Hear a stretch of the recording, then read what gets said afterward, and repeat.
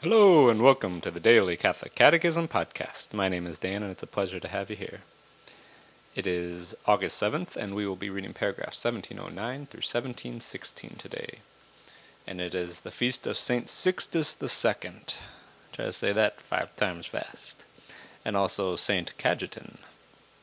We are concluding Article 1, Man in the Image of God today. And we'll start Article 2, Our Vocation to Beatitude.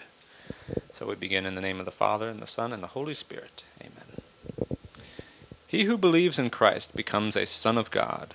This filial adoption transforms him by giving him the ability to follow the example of Christ. It makes him capable of acting rightly and doing good. In union with his Savior, the disciple attains the perfection of charity, which is holiness. Having matured in grace, the moral life blossoms into eternal life and the glory of heaven. In brief, Christ makes man fully manifest to man himself, and brings to light his exalted vocation.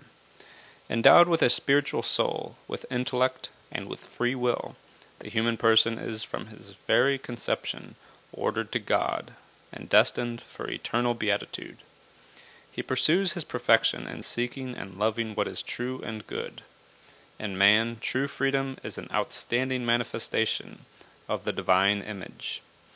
Man is obliged to follow the moral law, which urges him to do what is good and avoid what is evil. This law makes itself heard in his conscience. Man, having been wounded in his nature by original sin, is subject to error and inclined to evil in exercising his freedom. He who believes in Christ has new life in the Holy Spirit. The moral life, increased and brought to maturity in grace, is to reach its fulfillment in the glory of heaven. Article 2. Our Vocation to Beatitude. Roman numeral 1. The Beatitudes. The Beatitudes are at the heart of Jesus' preaching. They take up the promises made to the chosen people since Abraham. The Beatitudes fulfill the promises by ordering them no longer merely to the possession of a territory, but to the kingdom of heaven. Blessed are the poor in spirit, for theirs is the kingdom of heaven. Blessed are those who mourn, for they shall be comforted. Blessed are the meek, for they shall inherit the earth.